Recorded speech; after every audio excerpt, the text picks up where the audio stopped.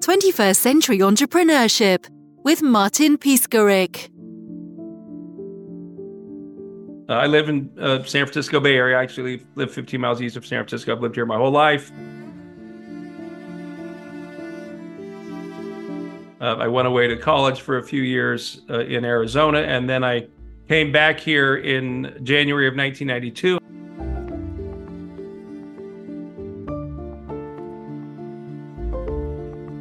I had one interview in downtown San Francisco at an investment bank called Robertson Stephens and Company, which was the leading technology-focused investment bank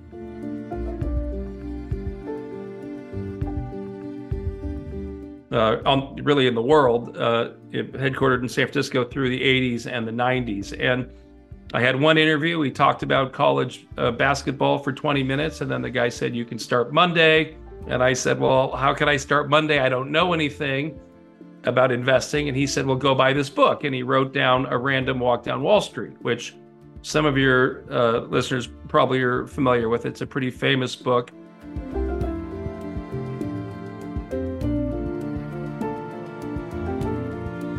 And so I stopped at the bookstore and picked it up on the way home and read it over the weekend and showed up Monday morning to start my journey and my investment career.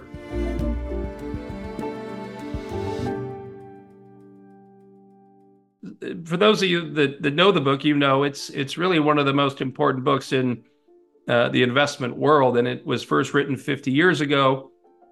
And what makes it so remarkable was in that first edition, the author, Princeton economist Burt Malkiel, he suggested that somebody should make an index fund. There were no index funds in the world back in 1973, and the index would consistently beat the active funds, but the active fund managers would say, "Well, you can't buy the index."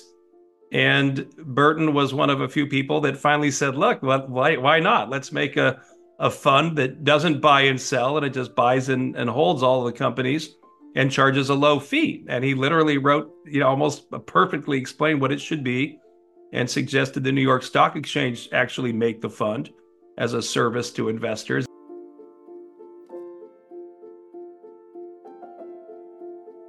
And they did not do it, but his friend John Bogle did and started Vanguard. So I started off by reading this book about indexing and efficient markets. And the author actually, in addition to being on the board of Vanguard, also was the chairman of the investment group that created the first ETF, the Spider. So anyway, I started by reading, one of the founding, papers in the whole world of indexing and ETFs, which has, of course, taken over most of the investment business now 50 years later, but it was just an idea to Burt Malkiel back then. So I read that, and then I showed up Monday to start my job, and very quickly I realized that I was not an index person and that I'm an Omaha person. And that when it comes to investing, I believe that you can do really well, not just by buying the index and saving the fees, but by being a smart investor and buying great businesses and, and thinking long-term about them and not worrying so much about the stock market moves from day to day.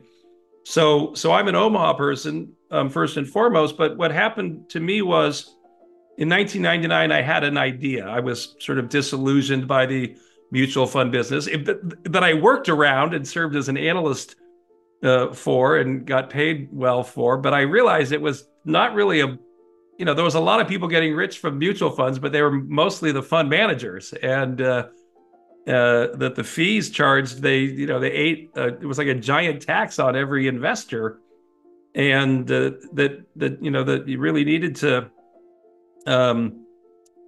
give people a way to invest directly into the stock market.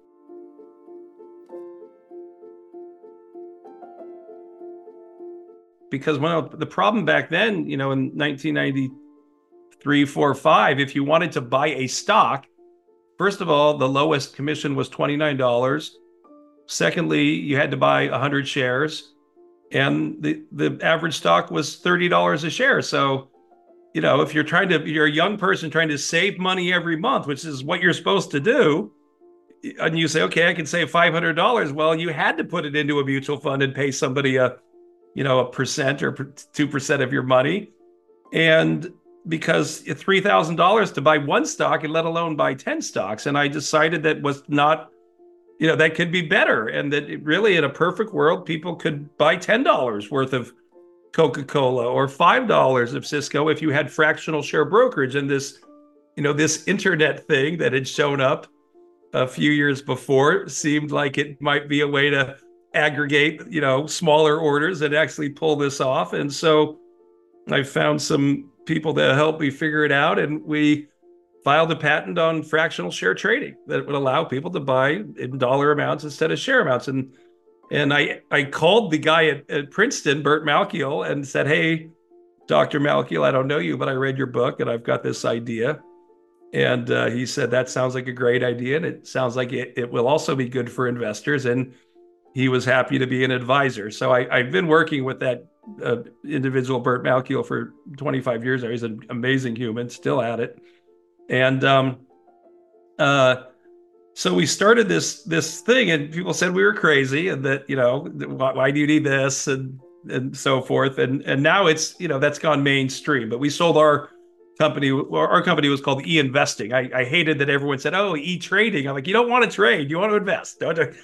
Trading doesn't work for anybody, even the most professionals. Trading is not the right strategy. Buying and holding great businesses is. And so let's not have E-Trading, let's have E-Investing. So that was the name of the company. And actually the product, we called it Build Your Own Fund, was the name of the product.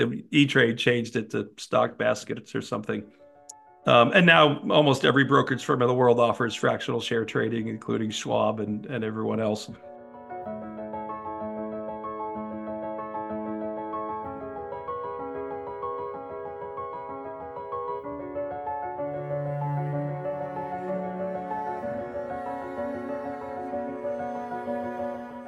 So that's how I got hooked up with Burton. And then right after that, we had an idea that maybe we could do another thing, which would let people build their own custom index funds, especially if they had fractional share brokerage. Then you could say, well, I'm going to, make my own index, or I'll buy an S&P clone. I'll buy a 50 stock portfolio that could track the index. And we thought, well, why not become a manager of customized, S&P 500 portfolios? So if we wouldn't buy 500 stocks for you, but we'd buy 50 stocks or 100 stocks, and we could track the index pretty close, at the same risk level as all 500.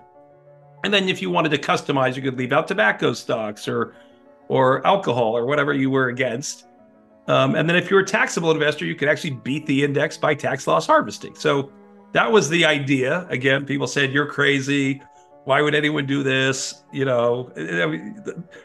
That's one thing you definitely learn as an entrepreneur. I mean, you're going to have doubters, right? Everyone's going to be a doubter almost. If it's a new idea, it's just hard for a lot of people to think like, why would we do that? And this is a real problem, especially I find in the investing and index world of the investment world. But so anyhow, we started this thing, Active Index Advisors, so people could build their own custom S&P 500 strategies in a separately managed account. And we ended up selling the company.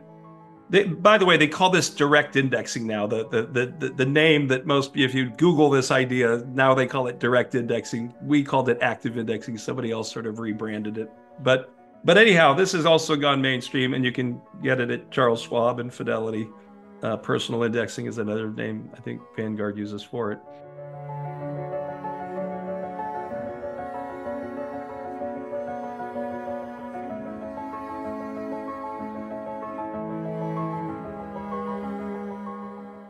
So right about the time we sold the company, though, we sold the company at the very end of 2004. But in a few months before that, Google went public. And when Google went public, they asked my partner, Burt Malkiel, to give a talk to their employees before the IPO.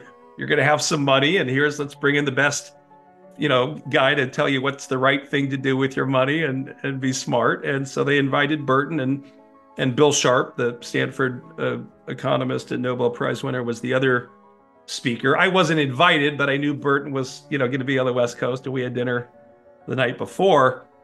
And then a few months later, my phone rang, and it was a person from Google.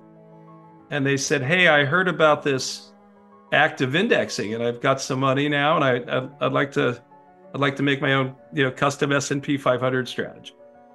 And I said, great, who's your advisor? And he said, I don't have an advisor. And I said to him, I said, well, we don't work with individual investors. We work with financial advisors, and wealth managers at Credit Suisse or Morgan Stanley or Deutsche Bank or what have you, wherever we were approved at the time. And he said, well, I don't want an advisor. And I said, well, I can introduce you to one. And he said, no, I don't want an advisor. I listened to this guy, Burt. He said to keep this cost down as much as possible. And I think that person's probably going to add a cost. And I was very reluctant, but I said, all right, well, I'll come down and meet with you.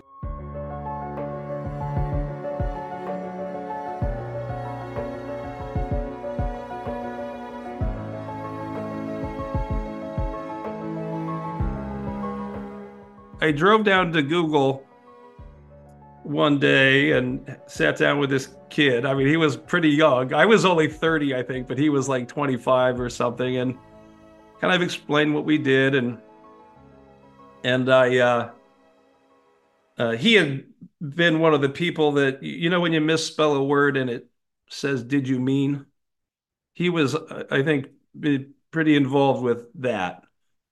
And kind of showed him what we did. And he said, okay, well, how much should I invest in that strategy? And I said, well, how much money do you have? And he said he had a lot.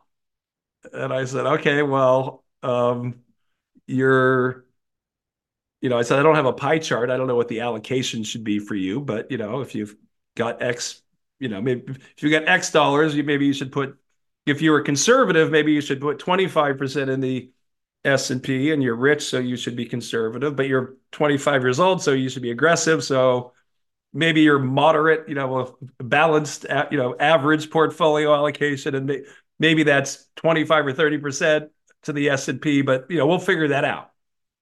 And he said, well, what about the rest of my money? And I said, well, we don't do that. We just do these custom index strategies. And he said, well, what would you do? I said, well, just use cheap ETFs for all the other asset classes. And he said, well, can you do that for me? And I said, fine. And so all of a sudden, I end up becoming sort of my side job as I'm advising this Google person on how to handle their money and doing it for them. I asked him two questions. I'm sure I asked him other questions, but when I met him, I asked him two questions. First, I asked him if he wanted to leave out alcohol or tobacco or any, so-called sin stocks. And he said, I never want to own Microsoft. So that was his version of ESG. And then I asked him what he wanted to do with his life. And he was the first person that I ever heard say artificial intelligence. And so now I'm not in touch with him currently, but I see him, in the news sometimes for his current efforts. So he's achieved his goal in life now. And so anyway, that happened in 2004. And then all of a sudden he starts introducing me to other people at Google. In the spring of 2005, I start driving from San Francisco to Mountain View every day to have lunch with some other developer from, who knows where, somewhere. A lot of them were from the US, but there was a lot of Eastern Europeans as well. And I remember one person trying to convince me that his entire core should be warehouse. His core portfolio should be warehouse space in Romania, I think was his idea of how he should invest. Which maybe it was a great idea. I told him I couldn't advise him on that. But so that was really fun. But while I start going back and forth to Mountain View, Burton starts going to China. So Burton, again, he's been teaching economics for 50 years, I guess, probably at Princeton. And he's got a few economists that were at Princeton that were Chinese. And in about the year 2000, they had been, they'd gone back to teach economics in Beijing.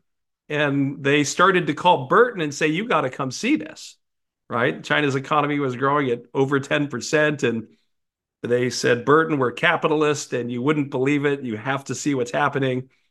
And so he starts going to China 20 years ago or whatever that was. And he's going to China. I'm going back and forth to Google. And him and his two friends wrote a white paper about investing in China. And it later became a book called From Wall Street to the Great Wall, but it started as a white paper. And the Google people heard about it and called me and said, hey, can Burton come talk about China? And I said, sure. Burton, he's on the board of a company in San Francisco. So every quarter he'd be, down by the airport for his board meeting. And I said, I'll swoop up Burton at the airport hotel and we'll drive down to Mountain View. And so almost, I guess it was 19 years ago or 18, whatever, a long time ago, I picked up Burton. We drove to Mountain View and he gave a talk. And when he was done talking, everyone looked at me and said, we want to invest in China. And now I didn't know what that even meant really at that time. I had never been to China at that point. And, I had read Burton's paper and I knew a little bit about China from, whatever exposure I'd had. But how in the world you would invest in China blew my mind that, that was even a thing. But literally from the time that talk ended until today, that has become my entire life, not just China, but then emerging markets more broadly, which, includes India, Brazil, it's basically mostly Asia, Latin America, and then some Africa and Eastern European countries. So that's what I've been doing basically for the last 20 years is emerging markets investing and with a focus on the internet companies.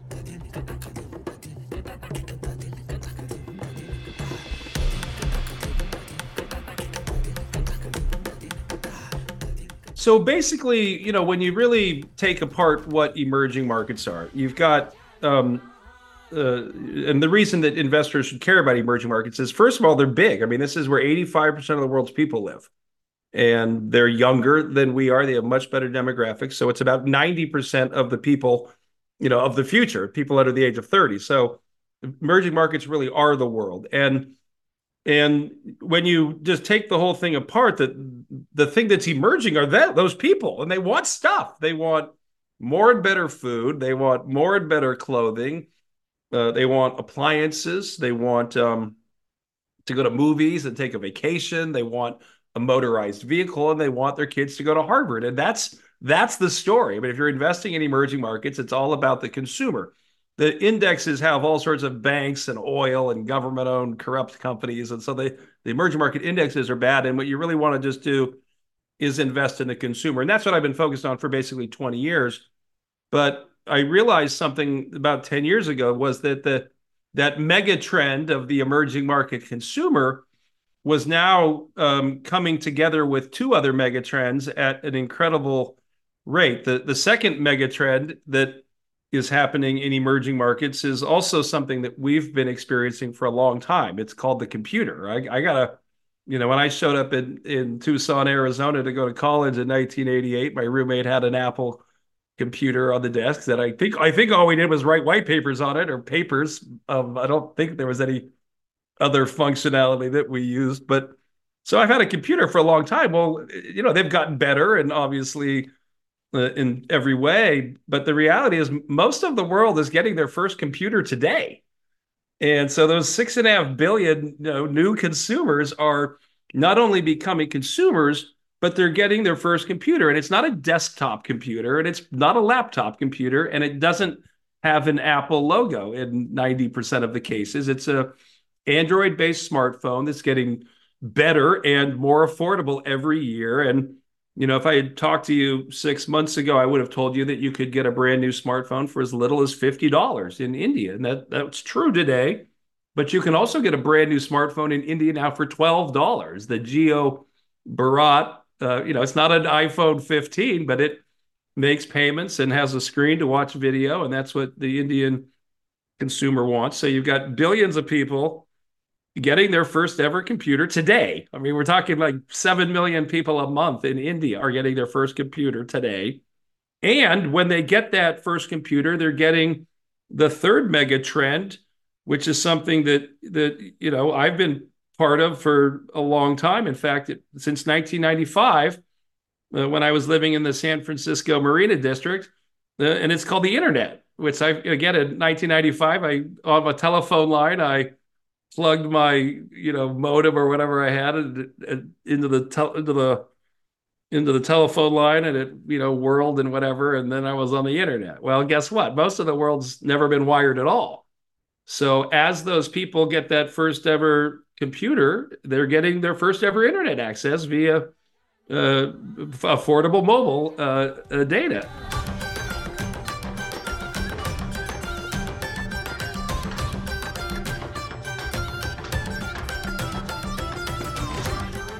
When you combine those three things and recognize that these people don't have the consumption infrastructure we have, first and foremost, nobody has a credit card or a bank account or a debit card. I mean, that's not a thing in most of the emerging markets.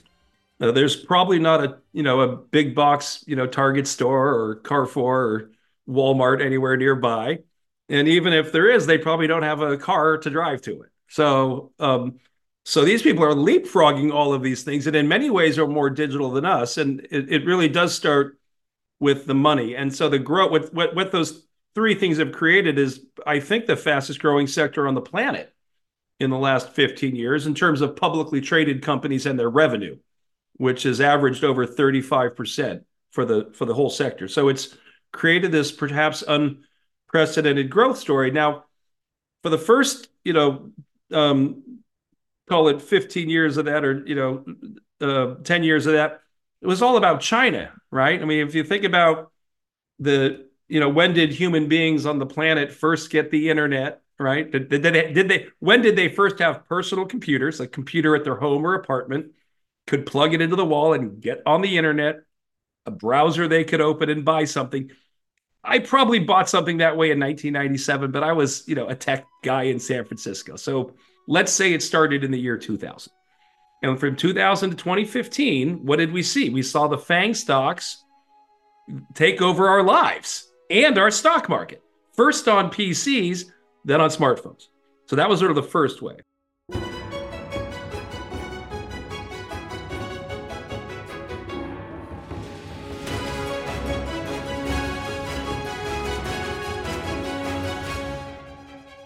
The second wave was China, right behind us.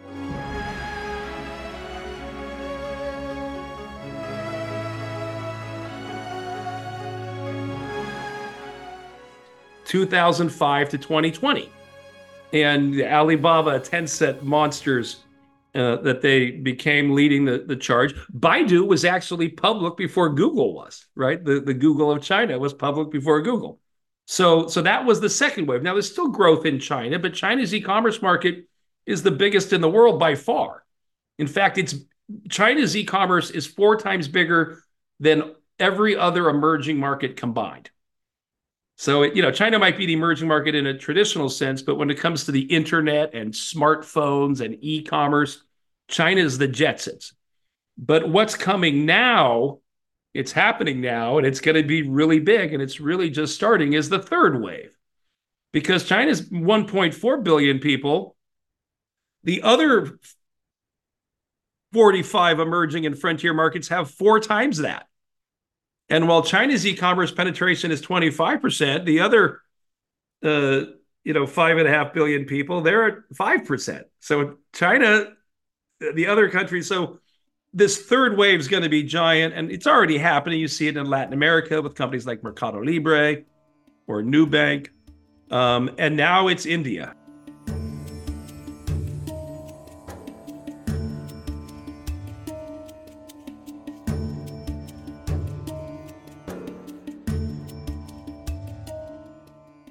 And India is getting involved in the story now. And India, it's the most, it's the perfect emerging market. I mean, the reason that what's so amazing right now about the India situation is, when I got involved with China, 19 years ago, 18 years ago, whatever it was exactly, China and India were really close in terms of the size of their GDPs. And so, of course, the populations are about the same. So the GDP per capita numbers are also the same. But what you saw China do was start to build the world's greatest infrastructure. And they were able to do that because they don't have a lot of bureaucracy. They got one one party to decide what to do and get it done pretty decisively. And the results are, can't really be questioned. They've got the world's greatest infrastructure now, and they can build better products than anyone for better prices and get them onto a boat and get them to a store near you. And so China was pulling away, and India couldn't even get the power to work. I mean, the British bureaucracy that was left there, the socialist elements that they still have yet to completely shake. I mean, not as easy to get things done there. And so China kept going, and India was basically doing nothing. And so, but what has changed now is, a lot of things have come together. But if you sort of step back and say, okay, well, as I tell people, India is the perfect emerging market. I used to pose it as a question, like, is it? And I'm like, well, it is. And there's really not any way to deny it. Because if you think about why are investors interested in this space in the first place, lots of people, they're young, their economies are growing faster, and that's driving consumption. Okay, well, let's look at that. Lots of people. If we leave out China, India has more people than all of the other emerging markets combined. So India is now bigger than China by a little bit. They just passed China about a year ago. But because it's so much younger, because they have more than half the population is under the age of 25, China's aged now. China has a demographic, which has also been compounded by the one-child policy, where they don't have the demographics they did a long time ago. And meanwhile, India is the biggest country the world has ever seen today. And tomorrow it'll be the biggest country the world's ever seen. And that's going to go on for a long, long time. They're growing. And so check the box, not just the biggest. If you want to leave out China, it's half of the entire population, more than half. So nothing else has that scale. Now, it's, as I mentioned, it's younger.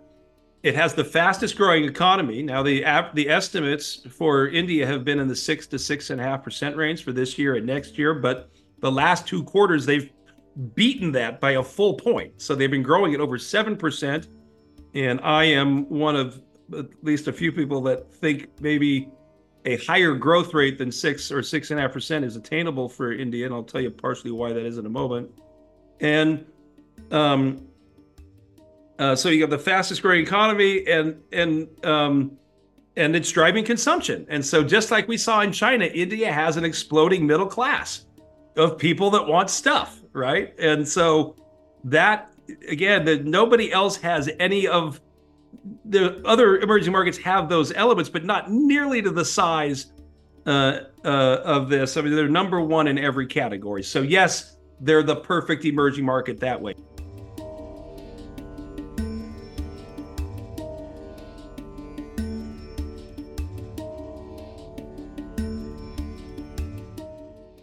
But what starts to separate the country and the opportunity is the following. So right now, the country is led by Prime Minister Modi, and he's just completed his 10th year, 2 5-year terms. They don't have term limits. He will almost certainly be elected again here in the next few months for a 3rd term. And he has finally started to run the country like a business. And in the last decade, they've cleaned up a lot of red tape. It was so hard to do business in India, and the permits and the tax code. I mean, it was just really hard to do things. And they've simplified things and gotten rid of a lot of red tape, simplified the tax code, and most importantly, they've got the infrastructure investment going. And in the last 10 years under Modi, they've doubled the entire infrastructure, basically, of what they built in the first 65 years. And they have a $1.5 trillion comprehensive plan, fixing the roads. They've doubled the number of highways. They have a wonderful, extensive train network the British left them. They've been electrifying it. They're fixing the stations, adding stations, their own homemade high-speed trains that they're finally rolling out onto the tracks. They're going to triple the number of airports. One of the first luxuries of a emerging market consumer is to get on an airplane for the first time and go to Disneyland, or probably not to Disneyland, but whatever the local equivalent is. So the airports are the domestic travel markets exploding, and the seaports. And now the problem with all this talk about diversifying supply lines and China plus one is that, the reason everything's made in China is because they make it better and cheaper than everybody else. And a lot of that's because they have the best infrastructure. Now, India's, can catch up, but they won't catch up in my lifetime, but they can cut the advantage that China has down, which they will.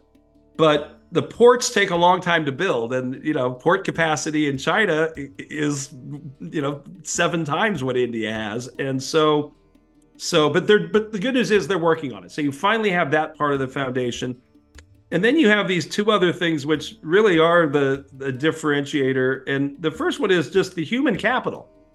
India's had a tech sector that's older than I am. I mean, Tata was originally formed as Tata Computer Systems in 1968.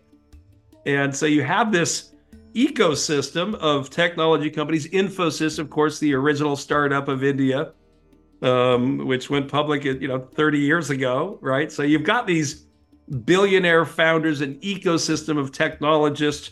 You have an incredible reverence for education. You have lots of our best colleges are filled with Indian students. I believe almost half of the deans of our best business schools are Indian. India's got 23. It's got over 20 of its own institutes of technology that modeled after MIT, the IITs that produce a lot of incredible talent. There's 25 S&P 500 companies that have Indian CEOs. 2 of those include the CEOs of both Google and Microsoft, who both came to the United States on temporary work visas originally. So no other country has anything like this. The Indian talent pool is unmatched.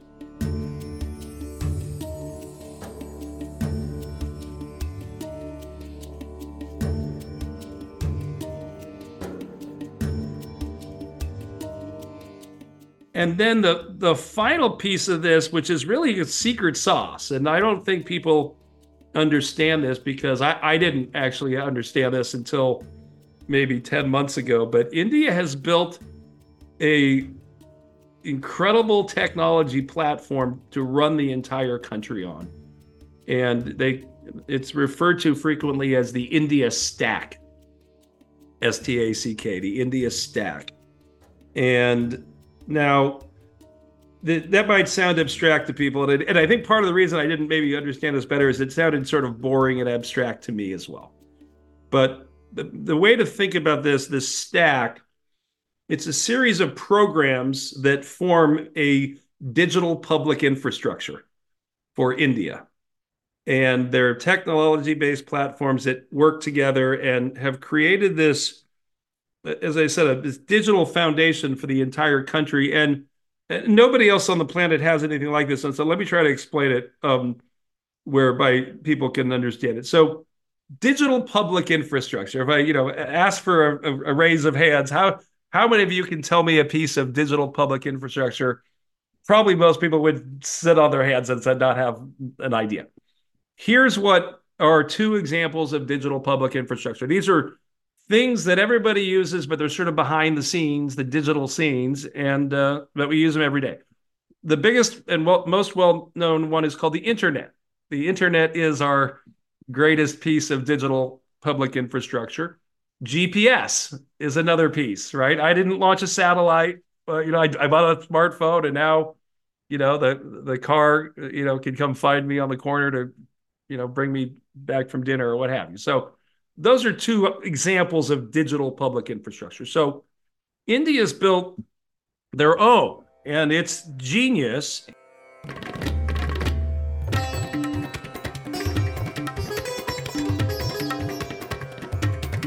The hero of the story is actually the chairman of Infosys, one of the founders, Nandan Nilekani, who is well known. He had written books about India and its future, and what happened was in 2009, the government decided that they needed to start a national identity card program and give everybody in the country a physical card from the government with their picture and a unique 12-digit number. Because one of the real problems India had in developing was that nobody had identification. Less than half of the babies even got birth certificates. So it was kind of chaotic. And so they had talked about it for several years, and they said, okay, we're going to do this. We're going to give everybody a 12-digit number in their own card. And they asked Nandan Nilekani if he would be in charge of the program. And because he had done another city volunteer job in Bangalore and was, again, well known, and he asked him if he would lead this program. And he agreed to do it, but he had one thing that he insisted on was which was that they had to use a lot of technology to help solve India's challenges. And that if he was going to be in charge, not only would everybody get a 12-digit number on a card, but that 12-digit number would be linked to that human being with a fingerprint scan and an eyeball scan, biometric information. And so they launched this in 2010. Totally voluntary. Nobody was required. It wasn't like a Big Brother thing. And so they launched the program. I heard about it. I added the logo to one of my slides. Look at the Indian government. They're trying to help the country grow. And but I didn't really pay attention to it. And then so that's the foundation layer. It's called Aadhaar, which literally means foundation. So Aadhaar is the database, the biometric database. They added a layer on top of this, a know your customer identity layer.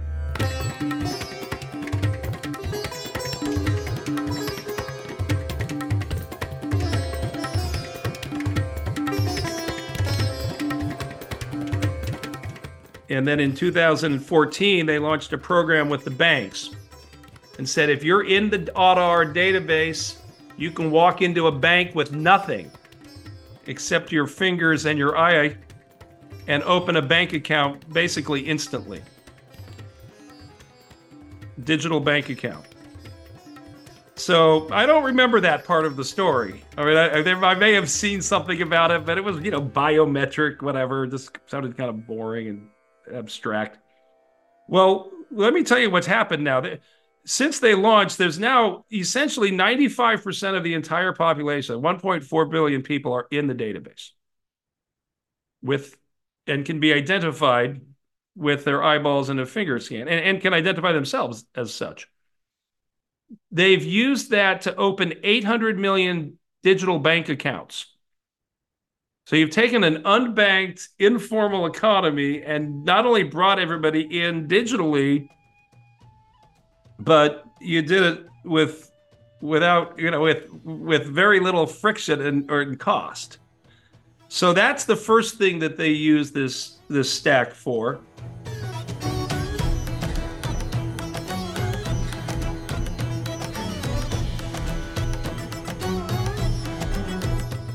And then because it's all open source, what happened was in 2016 was really open APIs. The big bang for India was 2016. And what happened was Reliance Industries launched the Jio mobile network, the first 4G network in India. And in 2016, basically nobody had even 3G. Everybody was on 2G, and there was a price war, and the carriers, which were very there was a lot of competitors, and they didn't have a lot of market share, and they were in a price war on 2G. Jio comes in and spends $25 billion to build the brand new 4G network ready for 5G and 6G, and launches and offers the best rates and free calls forever and free data for a short period and the lowest cost data in the world. And back then it took about 3 hours to get a new mobile phone if you went into the Airtel store or whatever. Reliance Jio used the Aadhaar and the KYC layer, and they cut the 3-hour process down to 10 minutes. People could get a phone with instead of them having to figure out who you were, they could prove who you were instantly.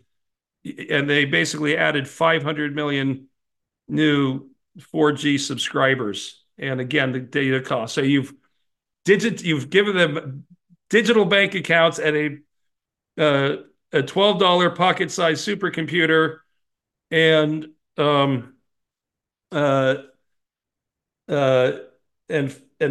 5G coverage. Now 5G. They've got the whole country in 5G now, I think.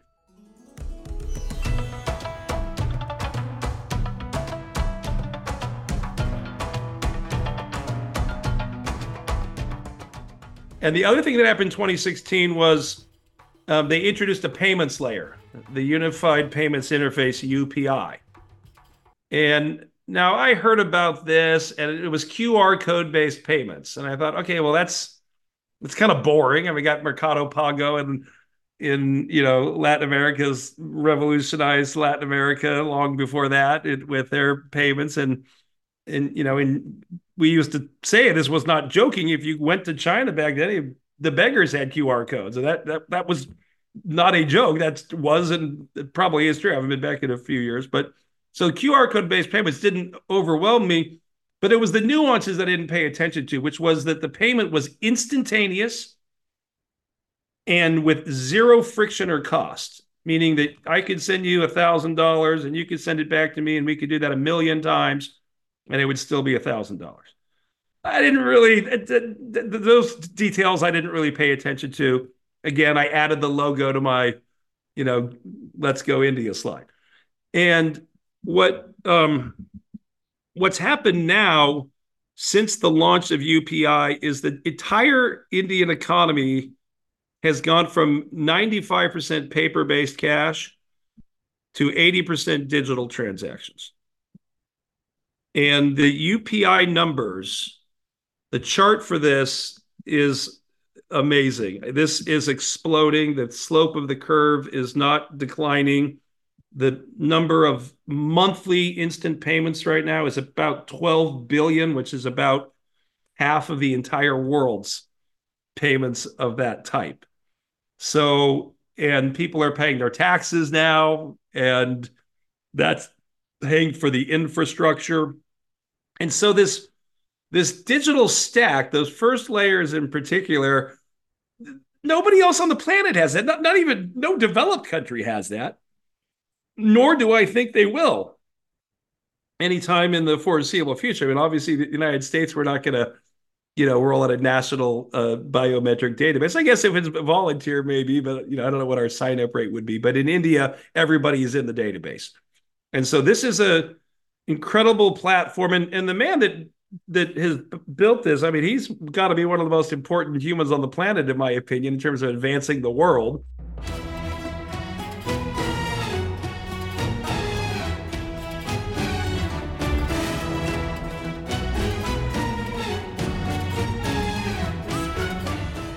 And he's not done. He's got another layer that they just added that will bring all of 95% of retail spending right now in India is in 13 million mom and pop stores, little Kirana stores, like a bodega for, people in New York, for example. But, it's a mom and pop store that's got most of the things you need for your day-to-day life.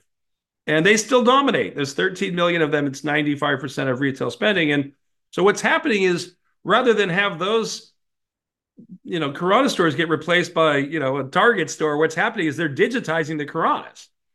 And they have a new layer to the stack, which is the ONDC, Open Network for Digital Commerce, which is meant to deaggregate the different elements of e-commerce and level the playing field. It's just launching. And then they're going to start, I think, to be able to create a consumer credit market, because consumer credit's very, very low in India.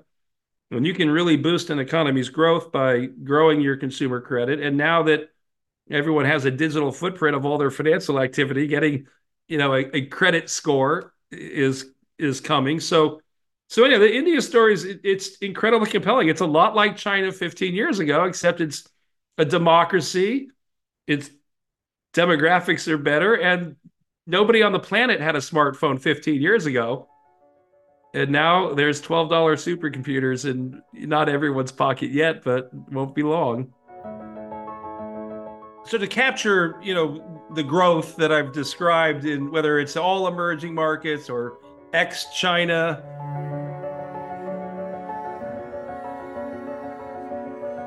which is we basically have three offerings. It's all emerging markets internet, which is EMQQ, ex-China, is the ticker FMQQ, and then the India-only part of the story has a ticker INQQ.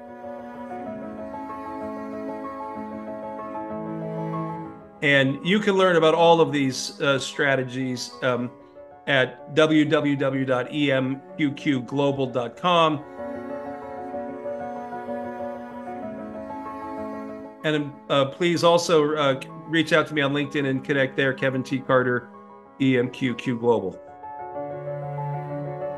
21st Century Entrepreneurship with Martin Piskarik. Imagine a space where triumphs, trials, and tales of entrepreneurship come alive. Welcome to the 21st Century Entrepreneurship Podcast, a gold awarded journey hosted by Martin Piskarik, connecting with listeners in 95 countries and ranking in the top 0.5% of all podcasts. Join our exclusive community, elevate your perspective, and embark on the path to success.